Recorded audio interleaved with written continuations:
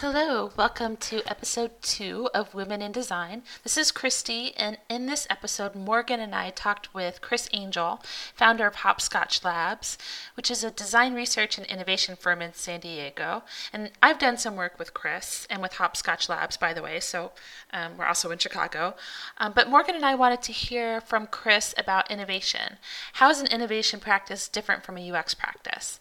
So we talked about that and about selling innovation in UX strategy. How will companies ultimately become more comfortable with these practices? And how will innovation and design research continue to grow as a practice in the future? So I'll just go ahead and turn it over to us.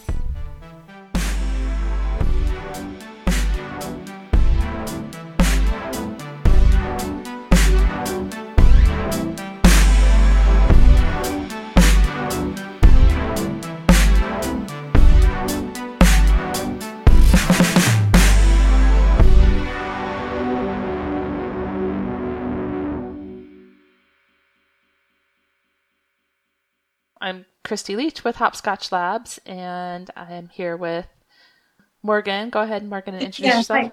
I'm Morgan Caputo. I'm from Spring CM.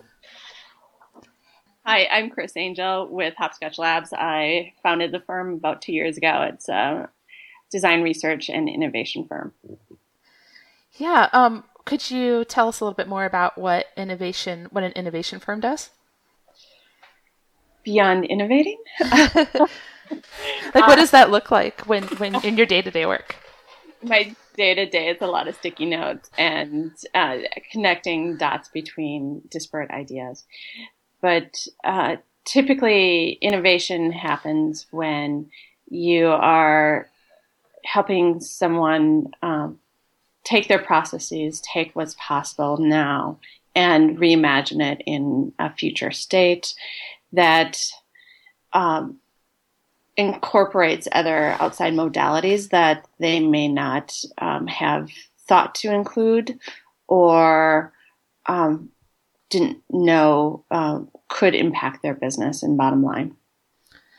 And listeners might have noticed that Kris and I are both from Hopscotch Labs. So on the one hand, it's really cool for me to hear how Kris describes that. Like, it's always useful for me to hear that.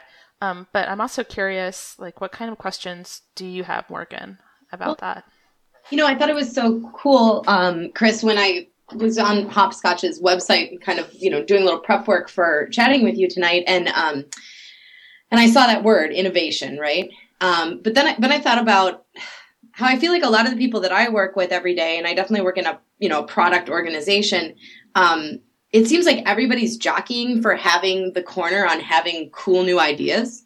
Like, we are definitely not short on great ideas.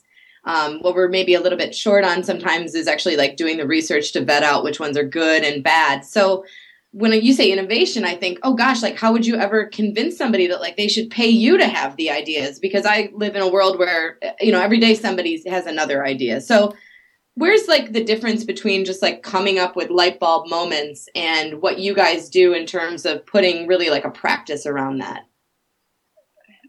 I'd say there's two different things. One is longevity, and the other is a scientific approach. Longevity meaning that a good idea will only get you so far. That it will get you to the next big idea, the next step, but you're always iterating because you're never quite where you need to be. And that's usually because you don't have enough information on who your audience is and what they're really doing with their product. The scientific approach is really something that you can always go back to and redo the study, redo the things that you've been doing, and come to new conclusions. And usually those conclusions are dependent upon who's in the room at that time. Mm-hmm. I think those two spaces are usually how I see innovation as being successful. One, you have to look beyond where you are right now. You have to bring in new voices to the conversation. And by bringing in new voices, listening to the people that are using and buying your products, you get that longevity. You are able to project out into the future that much further.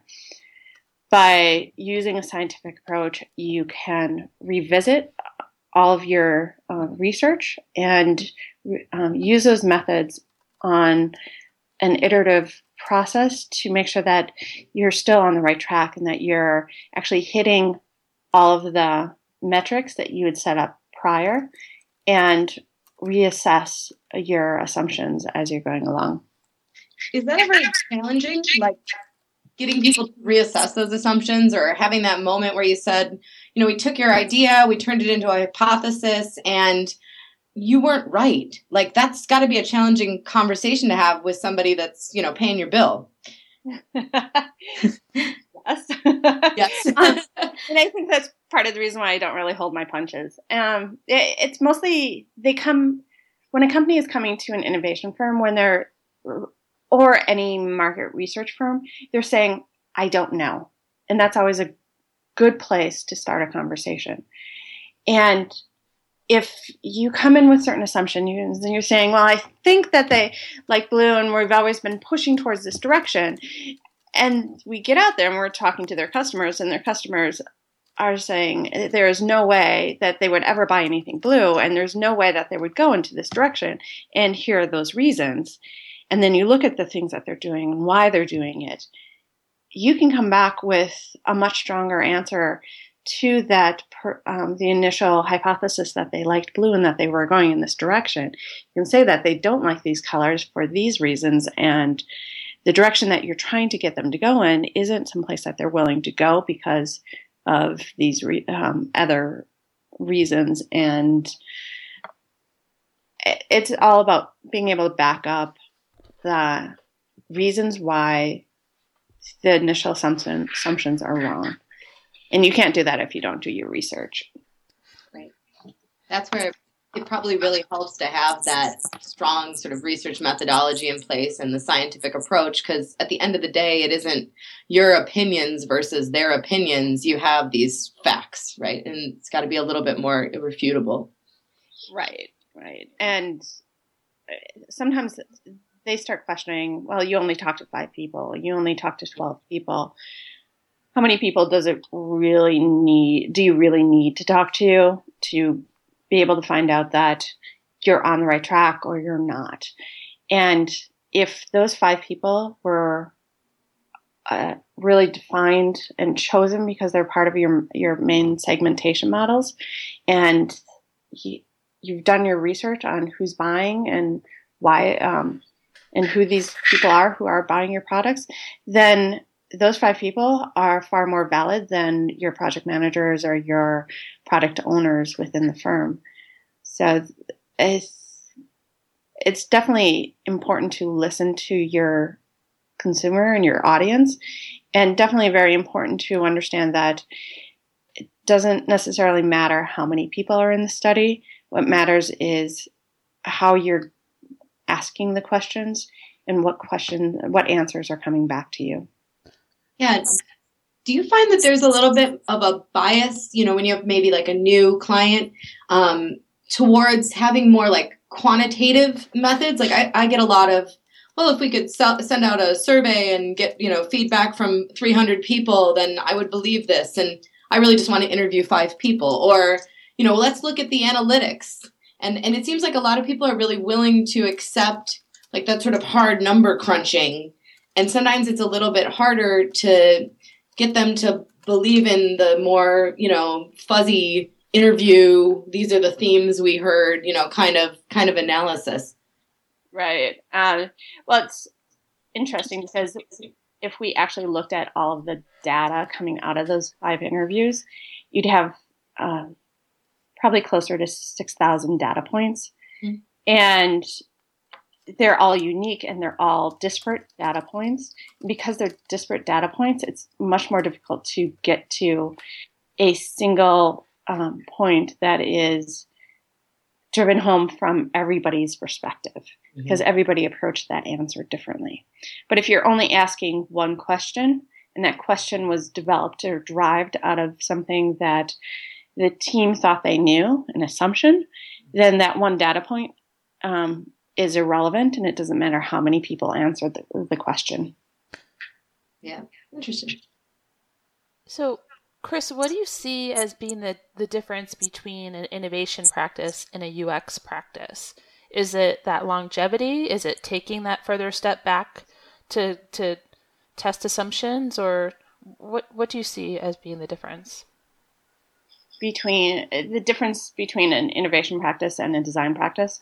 Or a user experience practice, or a design practice, you could talk about that too.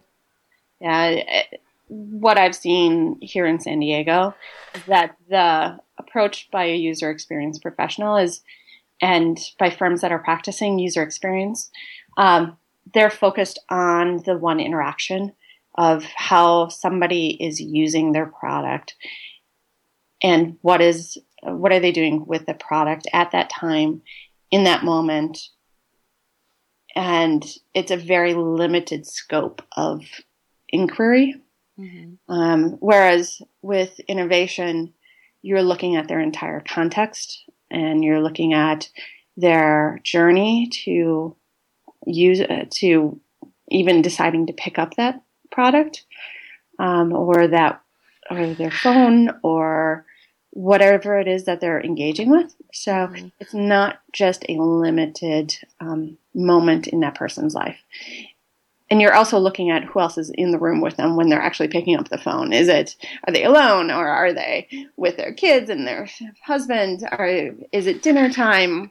What's really going on? And then when you look at design practices, the difference between an innovation firm and a design practice is that we take a more contextual approach to understanding the client space and their customer space. Mm-hmm.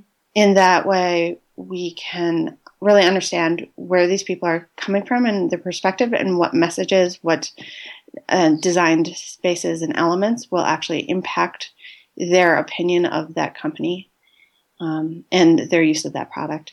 So a design firm may or may not have that access to that information, and they also may not have the scope of their project that would allow them to get to that information. That's really interesting to me, because I see UX as being an umbrella that covers both innovation and design. Like, I think especially when you're working kind of day to day inside of a particular product, which is what I do, I try to affect both our strategy and the actual design of, our UI of that experience. Is there a reason that you separate UX from innovation? Yeah. There is a reason. Tell me about that. That's really intriguing, because it's really hard. Everybody thinks that UX is just the design end of things, and it makes me crazy because I want to go out and do contextual analysis and understand the bigger themes here of how our product is making people feel and what they're looking for in that experience. And it's harder to sell that sometimes. It is. And the big challenge there is that UX, which is user experience, that term has been coming out of websites and app design. So you've got already a spin on it that is very digitally focused. And so then that's the context in which it's being talked about is within these digital realms. And that already takes it outside of the context of human engagement in the human environment. You've also got the term user right in that title. So user experience. It's not a person's experience, it's a user. So they've already abstracted it. And that abstraction causes companies and organizations to not look at that title or that term as a way to impact the entire bottom line. For them, it impacts one piece of the entire puzzle. And for somebody to actually come in and say, hey, we want to look at the entire context. We want to bring in these other types of inquiry into the project. that takes a big leap. They need to step back and think about, why is it important to do that? And the user experience aspect hasn't necessarily given them a reason for why that's necessary. And it's mostly because so many people are getting into that space, and not everybody in that space is trained. So they may not have the language, or they may not have the experience. And then the majority of articles out there are very digital heavy and focused on the minutia of digital applications. So, and that interactive design, or that space in which UX suddenly turns into UI. Right. And so the reason why I separate it so much is that it's really just one piece of the entire puzzle, because it's not just your customer interacting with your product or your website or your app. It's also your staff and how they're interacting with it, how they're interacting with the customer and interacting with each other. It's the business and how they develop their processes and what processes are in place to support their staff, to support their customers. It's the environment in which they're in. And when you're working within innovation, you work within all of those contexts, because the context in which a business operates and within which their staff operates and their customers operate, all of that matters. And it's not just about one single person's experience. I think it's also a positional thing too, or the way, or how progressive an organization is too, because it's becoming quite common to have people with UX in their job title.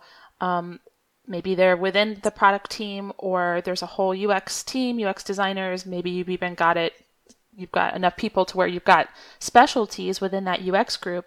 But if you just have someone who's maybe a mid-level person, I could imagine you're not necessarily going to entrust innovation for your company to that person who's in that position. Whereas I think it's a lot less common to have an innovation department. I think if a company comes to an innovation firm or is interested in working with one, there's more of an expectation that they're going to be involved in strategy.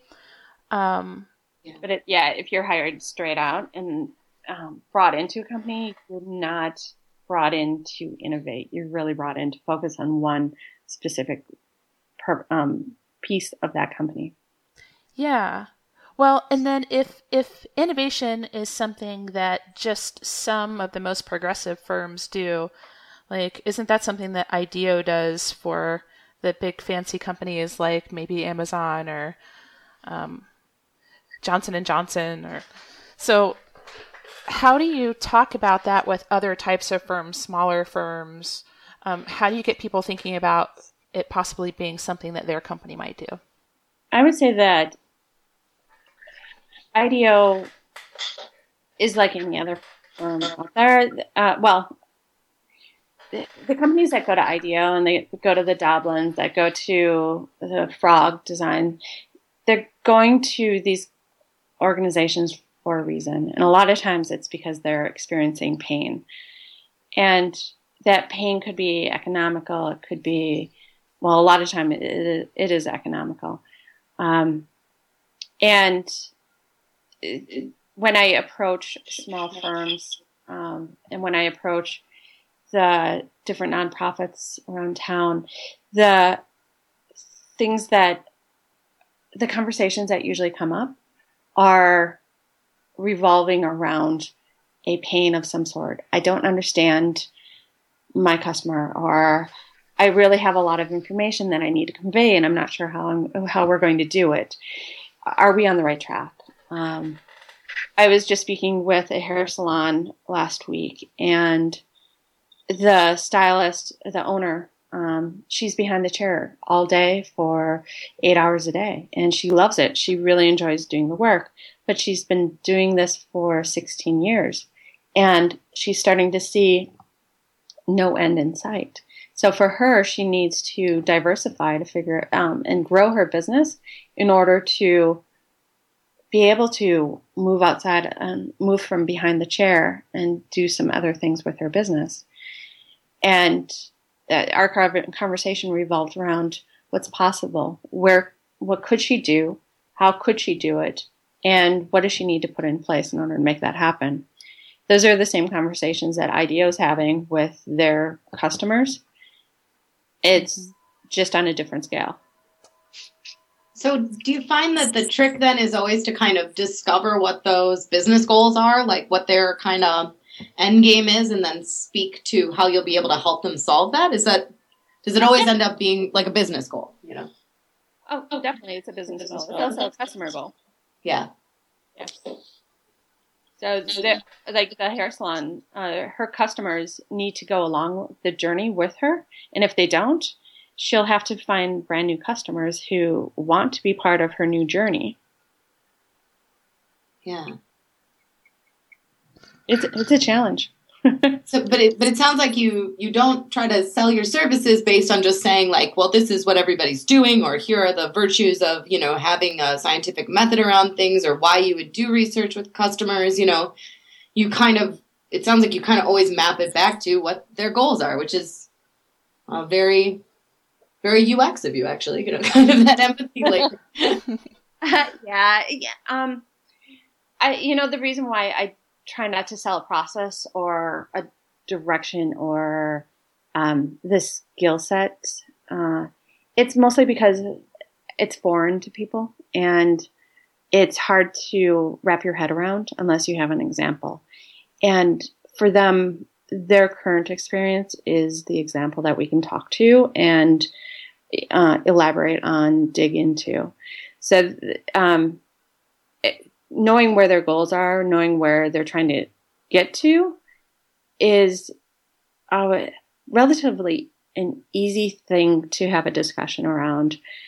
Sometimes you run into somebody who has very abstracted or unrealistic goals, and the whole purpose of the conversation or the research is to help them develop those goals into something that's much more concrete.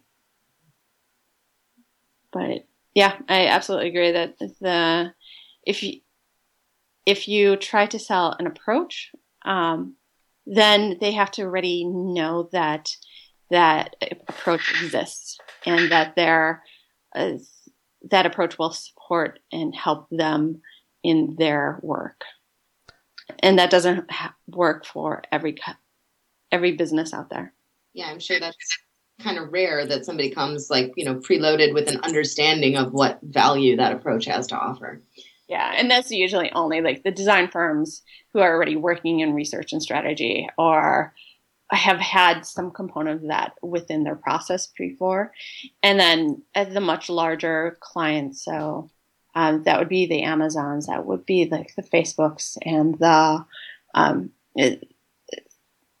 want to say S.C. Johnson and the different commodity companies in the world. Sure.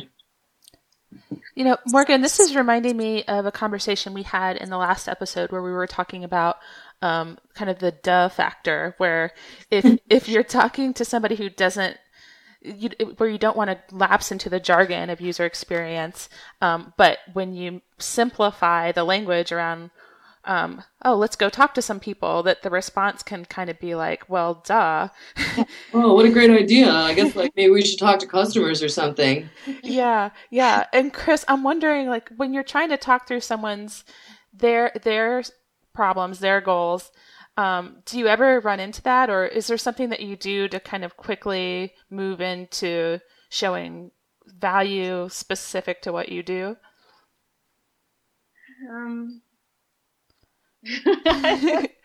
or does that not really sound like a problem that you have? Yeah, no, it definitely comes up. It's so for example, a colleague of mine is just starting a new speaker series here in San Diego, and he's super passionate about it. He's done something similar, but more in the podcasting vein, and now he's moving into the physical environment. And he's really engaged with this idea.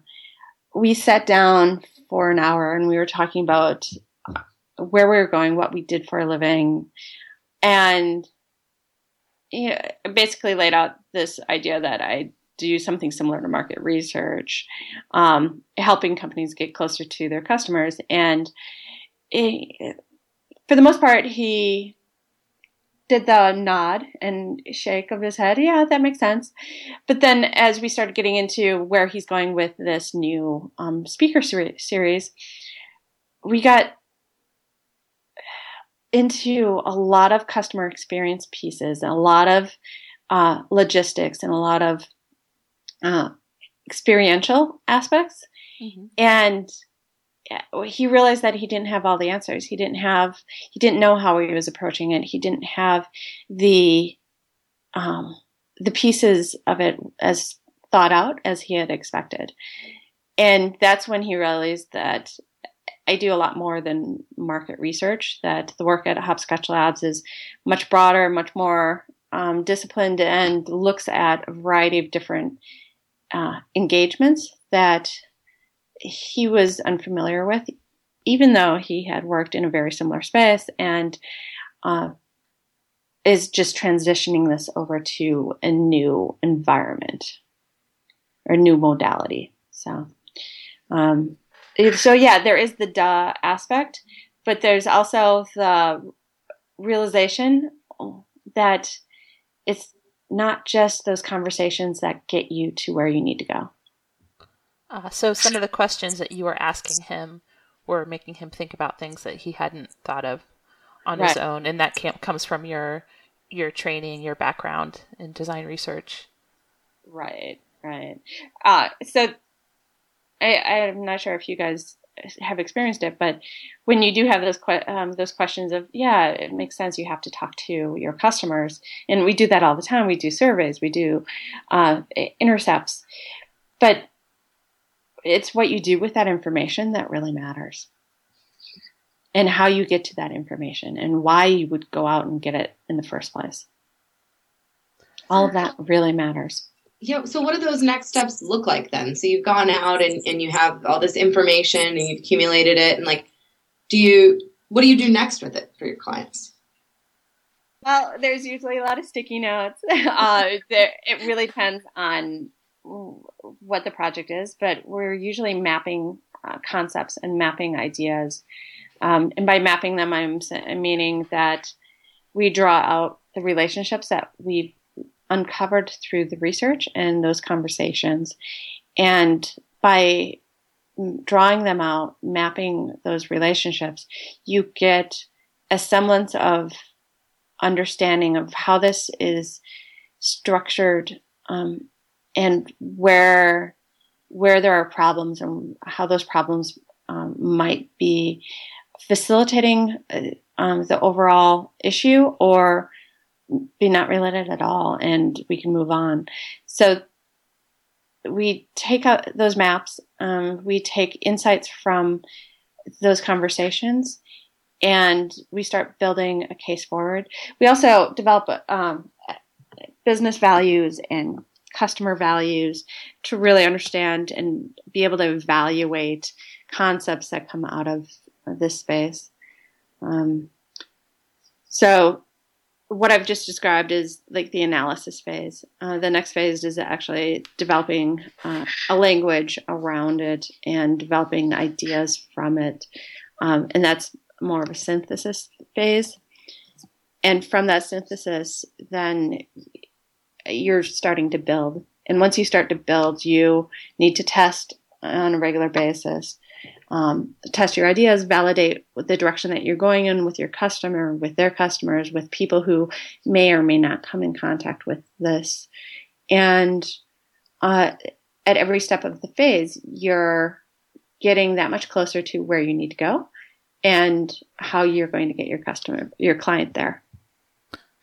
Yeah, that makes sense. Yeah. I think whether you're talking about UX or talking about innovation, what somebody who's knowledgeable and well-trained brings, part of what they bring is just a rigor. We're not going to jump at the first idea that that makes intuitive sense to everyone. We know how to make sure that we've included the right people in a study.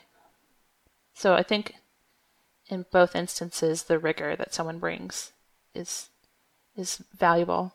Yeah, I'd like to applaud your use of that word. I think that's a really great way of saying something that I always try to express too, which is like, we have a practice here. We have a, like I almost have a religion known as talk to human beings to help solve their problems, and sometimes I feel like, I'm preaching that, and I think that is what we can bring. We're going to clear our own assumptions. It makes some of the product people I work with a little bit crazy sometimes. In fact, I'll say, well, gee, I don't really know how to solve that yet. And they're like, but I know. And I feel like you actually know, you're just not willing to say it right now. And it's like, no, that's something I've been trained to do. Like I'm holding myself to a higher standard.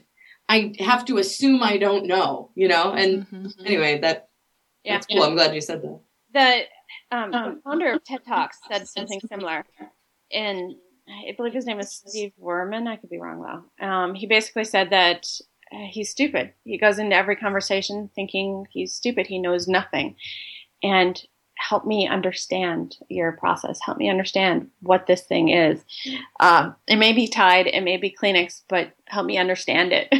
Yes. Yeah, that assumption that I am not going to have all the answers. There's like this myth, of the genius designer. This one person that can kind of come in and look at, at an experience and create just this wonderful thing. And there's even like, people will be like, oh, that was like what Steve Jobs is, or I need to hire a Steve Jobs for my company. And it's like, dude, he didn't do that. Like he asked people questions. You don't get there because one person is a genius or a team of people are geniuses. You get there by assuming you don't have the answers. And starting from a place where you're like, I don't know, I have some ideas, but I'm probably pretty dumb about it. Let me go ask experts. So on this end, I always start projects by doing a brain dump, because we all have assumptions going into a project, and it's just better to get it all out there right away and say, this is what I think I'm going to find, and here's the assumptions that I have, and then break them apart once you get out there and find out that you're really wrong. And here's why you're wrong. I think that gives a good opportunity for stakeholders to feel like you've listened to them too, that brain dump. Yeah. Yeah, and that's also why we do a lot of expert interviews at the beginning, so you can get your stakeholders to talk to you about what they know and why they know it. And you can talk to pretty much everybody you possibly can at the beginning of any project to get to why they're making the decisions that they're making and what that means for the project going forward. Yeah. But yeah, stakeholders, experts. Do you guys ever, so in my mind, like stakeholders, who I will on a day-to-day basis, like just totally love and respect. At first I'll say that, but I always think of the word stake, like, like a pointy stick sometimes, like they're holding, coming at, because there's so much passion and investment from, whoever's, working with you on this thing around a lot of ideas that, it's always important, I think, to give breathing room to the great ideas that they've had. And then to say, well, that's awesome. Like without this conversation, we wouldn't have been able to develop this great list of hypotheses that we're then going to go out and test. Absolutely. And we also have to realize that the internal holder of the flame is not the only person that's a stakeholder. Their customer is a stakeholder in any change that they make. And they'll definitely show it at the register and whether or not they're going to make that purchase or leave it behind. Yeah, and thanks for that mental image, Morgan. I think from now on, stakeholders might be a little scarier than they were in the past. They almost always come at you with steak. Not always. You could maybe, like, if you're into like prime rib, you can think about like steak holders. Maybe they're really nice. They're like bringing you some Omaha steaks or some. They're almost always bloody. Is that it? Yeah. Okay. I guess I have maybe a negative opinion that's coming through here. No, at first I was picturing this delicious steak. Maybe I'll just stick with that. Yes. Switch back to that image. Just, yeah. I'm like, this conversation took a delicious turn. Yeah. Right? No, I mean, it does bring up a point though. I worked on a project for Pepsi a while back, and when we went to China to do some of the field research, we met the guy who opened up China to Pepsi, and he was the number 2 employee for Pepsi in China. Fascinating guy, but he's gone through a lot of battles just to get where he is, as well as where Pepsi is in that country. So a stakeholder really is somebody who, like a piece of raw meat, has gone through a lot of battles and is bloody and bruised and needs the raw meat for those bruises. But then he's also the person that has to make sure that this is going to survive long past our engagement, and we have to make sure that we're supporting them and their needs. So while I always approach stakeholders with this idea of, well, they're really entrenched and they know this product, they know this company super well, they're also somebody who can help me champion the findings and make sure that what we find in the field from these other stakeholders, their customers, also becomes very relevant and necessary to them, that they can take it forward and advance the cause much further than we could ever do, just because they're going to stay with the company longer than we will. That's a really good point. Kind of humbling too, I think, a little bit, Yeah. Yeah. We always forget that. We're only engaged with this company for 6 months, maybe a year. They are going to take this information that we're developing and they're going to push it that much further and decide what to do with it once we stop that engagement. So it's very important that they are taken along for the journey, but they also learn and know why they're championing our results and the strategies and the designs that we're telling them that this is the shit. This is what you need to pick up and take with you. Yeah. So how do you see companies becoming more familiar with innovation and design strategy in the future? Do you think that will happen, that more firms will see the need for design process in developing strategy? I think I'm already seeing it here in San Diego. The last night I went to a introduction, or it was basically a kickoff to a hackathon that's going to happen in May, so 2 months out. And they wanted to get as many people on board as possible, build excitement, make sure that everybody knew what types of problems were ahead of them. And like any hackathon, they always forget that you really do need to do your research and understand who's in the spaces and what opportunities are in the spaces before you get started. But what I saw there, and the questions that were coming from the audience, definitely related to that. It related to this idea that, we are not entering into any sort of design competition or hackathon without understanding who's out there and what's going on. There were business strategists in the audience. There were design strategists. There were people who were actively curious about who's engaging with this potential future product that they want us to build in May. And that doesn't happen if you don't have people who are already intensely curious about the engagement or how this product is going to live in the future. And when it comes to innovation, that's the key element. You can talk about something being brand new. You can talk about something never seen, something that's never been seen before. But the real innovation is something that actually functions and works for the people, and it works in such a way that it makes it really easy to engage with and to keep and to use and to make a part of their life. Yeah. So yes, innovation is definitely happening, and I see it happening in both student level as well as advanced business level, and it's happening because people are seeing that just small instances of innovation are not enough to support the product cycle, and it's not enough to support their customers and their business needs. Cool. Yeah. I want the whole world to think that way, But it can't happen fast enough. Yep. It's good to hear that you think you're seeing more and more of that every day. Yeah, and it's also something that we're cultivating here, so right.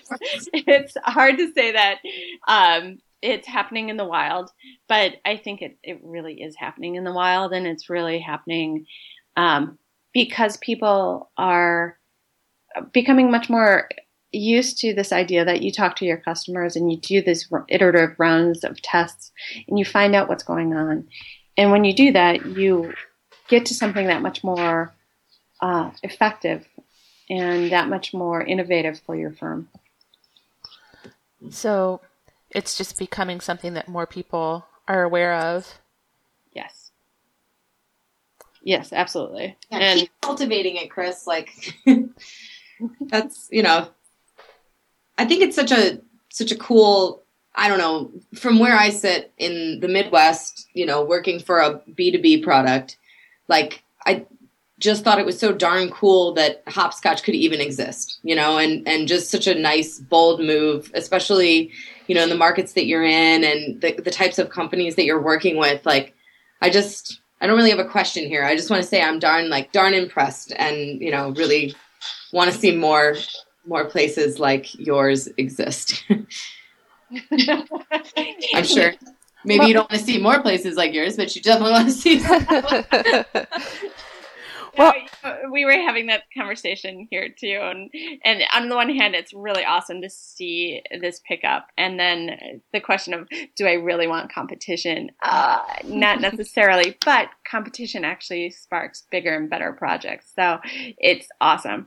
And then I was actually having a conversation with a guy up in San Francisco, I think last week, about peer-produced products, and what he was saying is that when you're shepherding through a product or an idea, you actually get to someplace better than if you actually take ownership of it.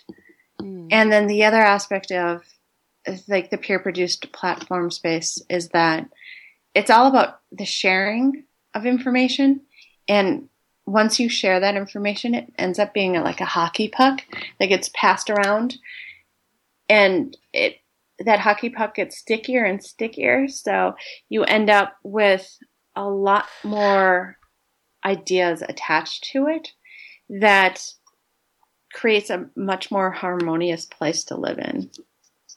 So definitely much more interested in creating a vibrant, engaged community here that values design and values innovation, and absolutely values their customer and their customer's relationship to their product, and what that actually means for developing new insight and new directions to go in. Yeah, I was thinking the other day about the companies who feel the need to completely annihilate the competition. And it doesn't seem like that's something that we would ever need to do. That we're not going to run out of work. We're not going to turn into some monolith that needs to be a monopoly in design. It's hard to imagine anybody needing to do that. Yeah, and usually when you do that, it's because you're trying to live on margins, and it's hard to live on a margin. Yes, we live on this passion and this idea, and the more people that sort of join us in thinking this way, I think the more exciting the whole thing gets. Absolutely. Well, you know what I think would be neat is, if you've got a UX department, if a company has a user experience department, they've got designers using whatever flavor of the design process, and you've got people who are successfully guiding a product and or successfully supporting the roadmap for a product, then you potentially got people who could be your innovation department. You've got a potential little innovation engine there in your company. It would just be neat for more companies to realize that and do something amazing with it.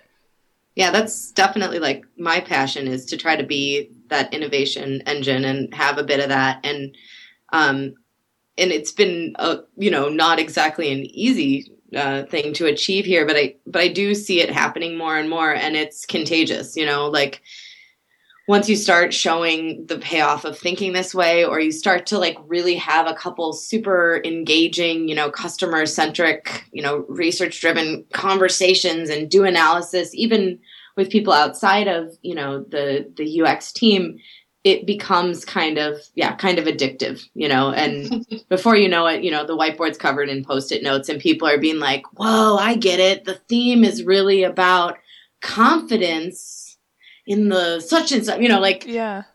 All of a sudden, if you had just started the whole conversation by saying, well, the theme that you want to look at here is, the confidence that they're feeling in the, the thing, whatever that is, everybody would just sort of see that as a very, I think, not meaningless, but kind of fuzzy word, like, oh, that's easy. But if you start to sort of tell those stories and bring them back to the conversations you've had with your customers, it like clicks. And then before you know it, I've had these kind of cool moments where a word like confidence happens to be our buzzword right now. It starts just sort of making its rounds. And then all of a sudden, like people on the sales team are using it to like sell the product. And, the whole product team is talking on their roadmap about how like this is the year of confidence in contract management, and, it's just like this really cool thing. And I can't say that like we always get credit for that.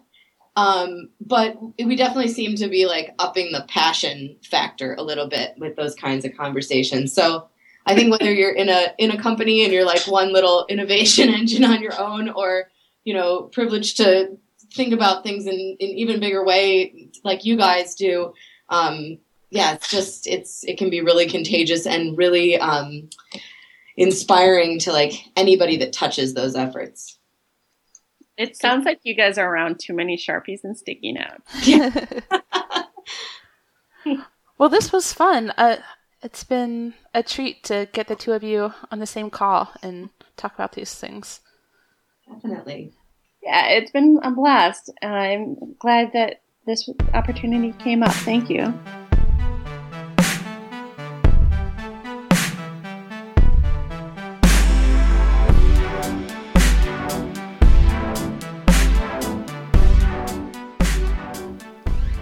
That's it for episode 2.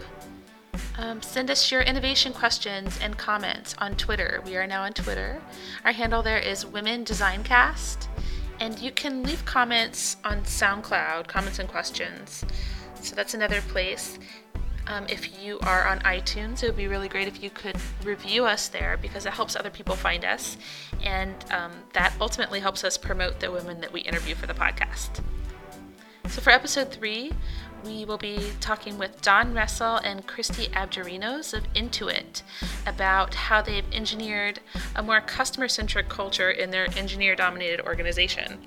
I was really encouraged by how successful they've actually been with that effort, and I picked up some useful tips from their customer empathy toolkit, which you'll hear about in that episode.